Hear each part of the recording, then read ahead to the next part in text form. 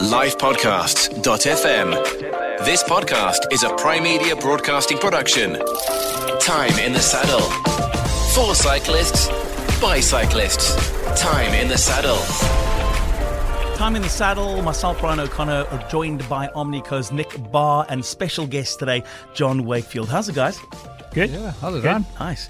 Overcast weather around the Cape. Joburg have had their run of cold weather as well, just not the rain and storm that we've had. In Europe, it's a very busy time of the year. We're counting down the days to Tour de France, and this year's just disappeared, literally. European season, though, very much alive. And before we get into that, John, I want to bring you in. You work under this Science to Sport banner. Tell us a little bit about Science to Sport. Cape Town-based, South African-based coaching, testing company. We work a lot with mountain bikers and road cyclists in South Africa. There's 4 directors, senior coaches, and then we have affiliate coaches underneath us. Current crop of athletes is close to about 300 athletes all round from the multiple disciplines, from cross-country, marathon and road. We hold in our stable multiple South African champions, Alan Hatley, the world under-23 cross-country champion, and a good few European athletes at the same time. What makes South Africans such good bikers? I want to say bikers generally, because under the entire umbrella, we produce some of the best in the world. Yeah, we do. I think it's the environment and the climate. Yes, we have bad winters, but generally all over South Africa, the weather's really good for training. Yeah. Contrary to popular belief, like our routes and roads and stuff are very good. That's why we get a big influx of Europeans from the roadside, and obviously our mountain biking is phenomenal, what we have in South Africa, especially I thought you were going to say it's our coaching. Yeah, and it's the coaching. And the coaching. But yeah, just the environment and South Africa in general are sort of endurance crazy. So just as a kind of way of life, whether it's doozy or comrades, cycling, etc. It's what brings it out of the people. And what's beautiful about South Africa is once something takes off, it like literally explodes. It becomes a handful or a niche sport to the mass market sport. Everybody wants to be involved. Everyone aspires to get the best in equipment and be the best out on the trails. And what's nice is you get to see, and I would gather, fairly young talent coming through that you can spot, pick up, and then develop their progress all the way to world championship status. Yeah, for sure. Yes, there are a lot of talented juniors and stuff coming through, but where the problem with that comes in is they are often pushed a little bit too hard as juniors. So by the time they reach that sort of under 23 elite level, they don't really carry that success through. There's really a very small percentage of it, and that's sort of it's something we obviously spent some time with Manny Fumich and the guys from the Cannondale Factory Racing, and we did a series of evenings with them, and Ryan, you were there for a couple of them, and they always get asked the question, I've got a talented kid, he's 14, 15 years old, and how do I get him into the pro circuit? And Manny always kind of laughs. He says, I don't know what it is with you South Africans. You are so hell-bent on training. He said, just let your kid enjoy riding their bike. If you push them too early, by the time they're 18, they don't enjoy it anymore. And his best advice, or the advice he always gives is, neither him, Maxime, nor Enrique, who's now our current world champion, were riding bikes at 14 or 15, never mind with training programs and kind of getting out there and doing races. They were just having fun.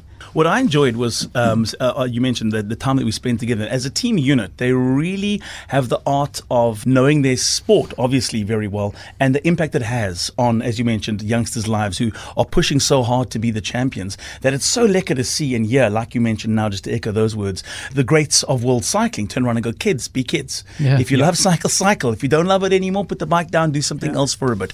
And I guess that's, and to your point as well, John, that's where we're seeing kids then 21 years old, they're burnt out. They're absolutely not interested at all in the sport of biking.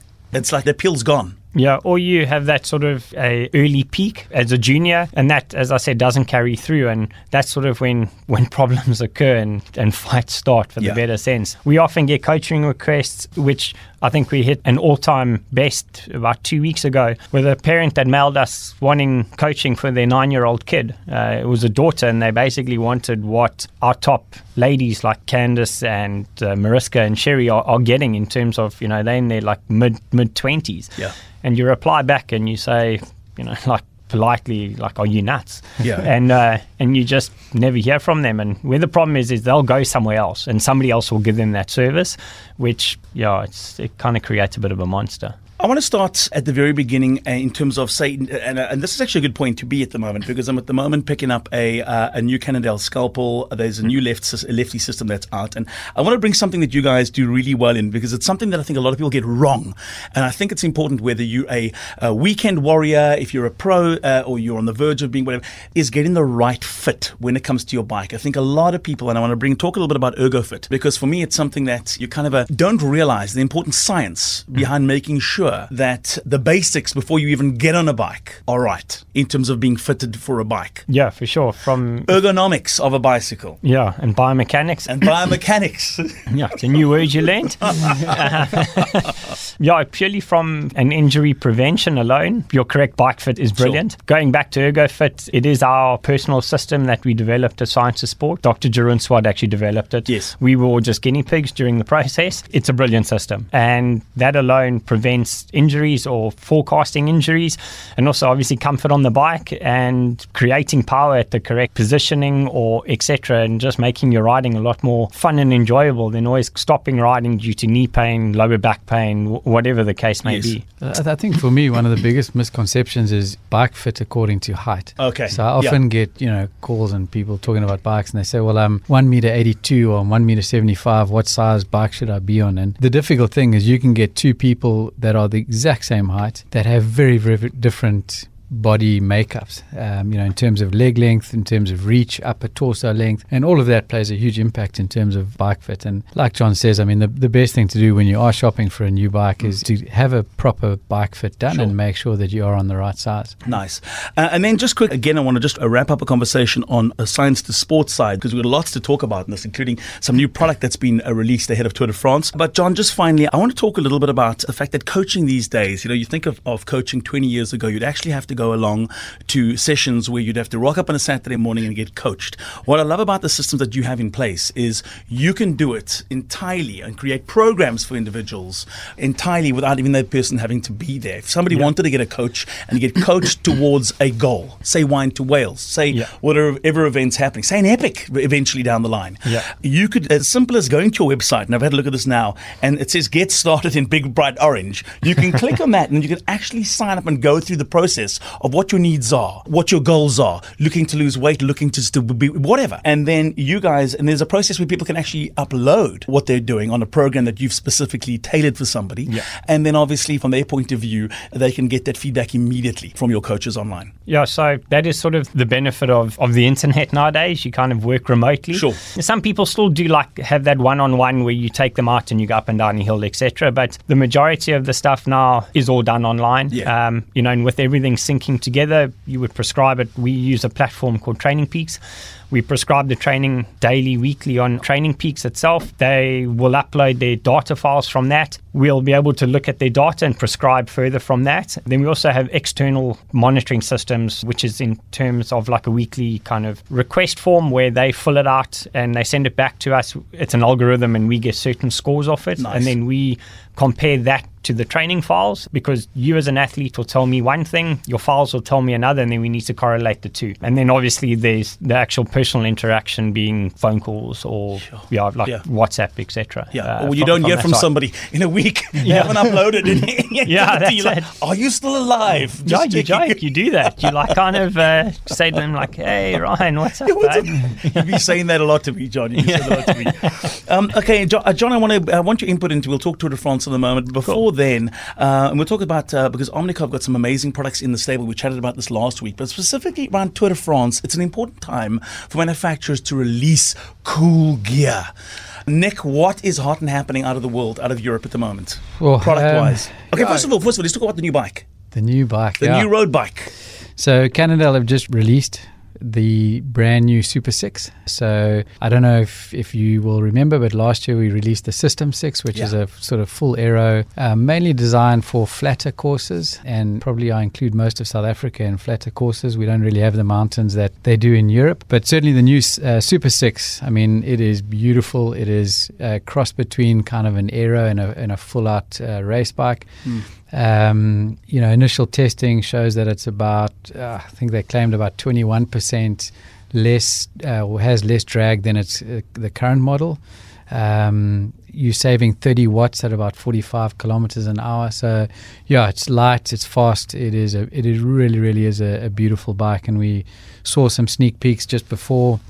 Yeah, I'm having a look now. As you're talking, and more than likely people that are listening to the podcast are having a quick look at Google Look and to see what the bike looks like. So the team will be riding that in the tour. It will be released, and they'll be riding both the Super 6 on the more mountain stages, and then the System 6 on the flatter, faster stages. Beautiful bike. And you know what I like about it? It's that subtleness again that's coming through from Cannondale, all the latest releases from your product stable. It's very, you got to really look hard to find it saying Cannondale anywhere, but the look is so unique. So you look at it and you know as a cyclist, well, I know that's a Cannondale product, but it's not screaming at you with big labels on the side that it's that. And I'm looking at your product now, right now, talking about the Super 6 Evo 2020.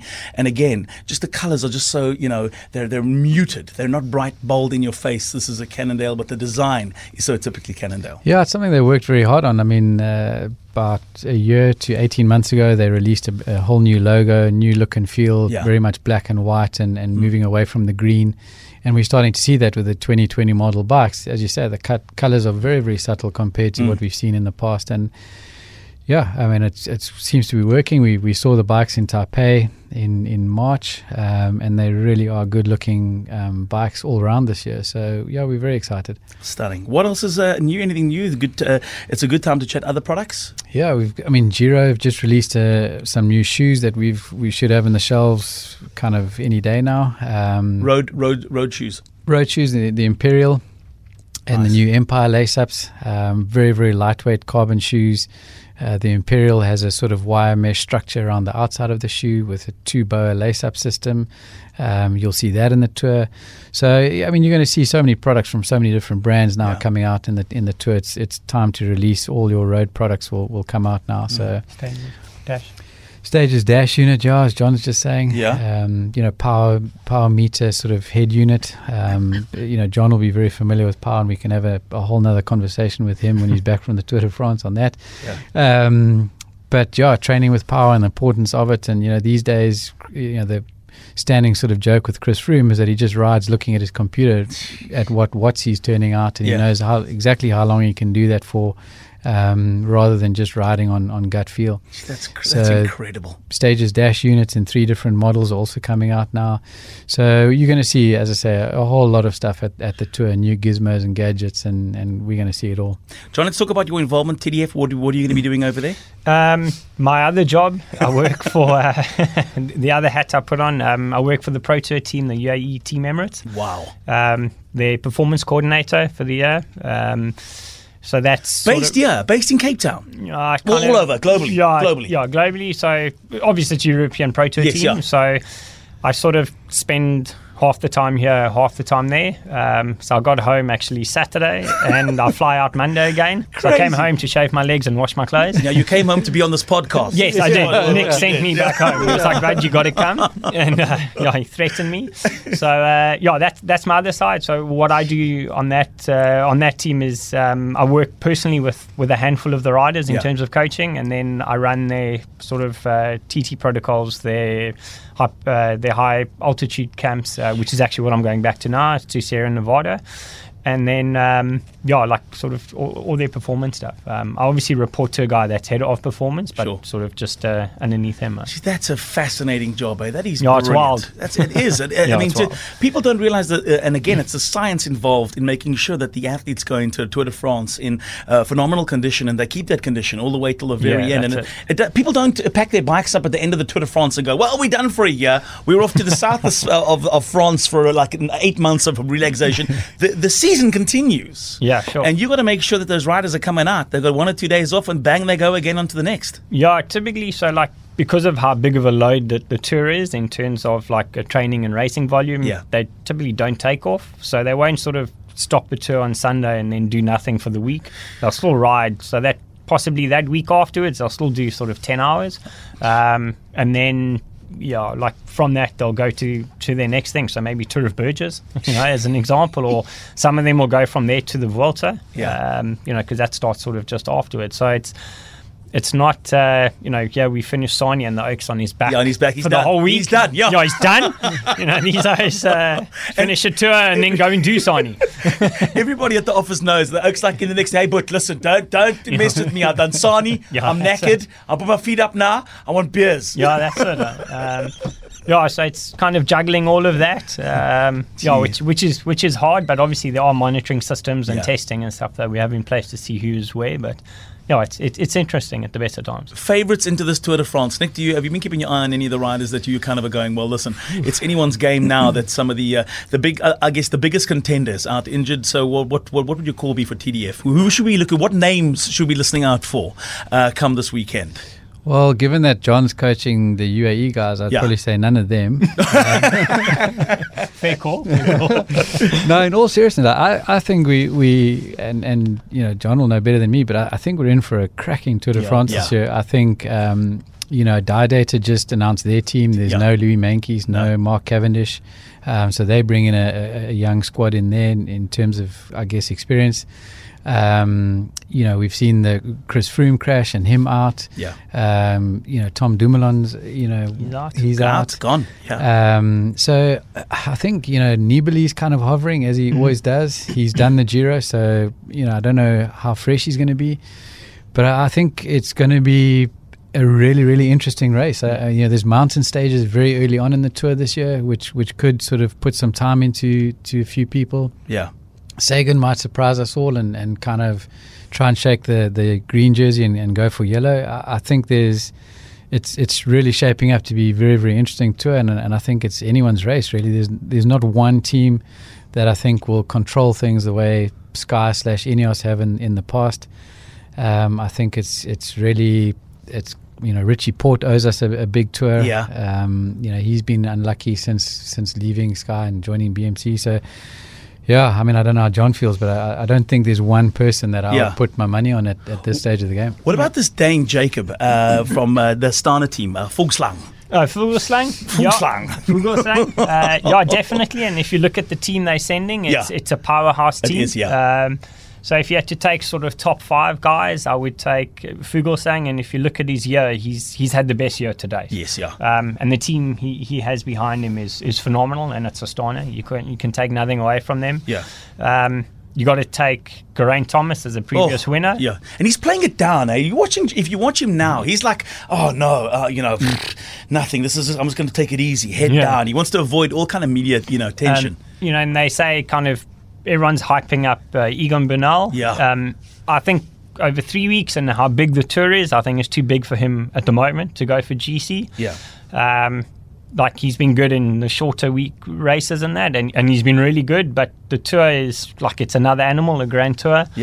And then Nibali, you can never count him out. He's a gangster. Yates as well. Another tour veteran, a man who knows his way around the route very well. Nairo Quintana will be back in the seat as well, looking to try and make some noise. And then Thibaut Pinot will also be. I mean, these are Dan Martin.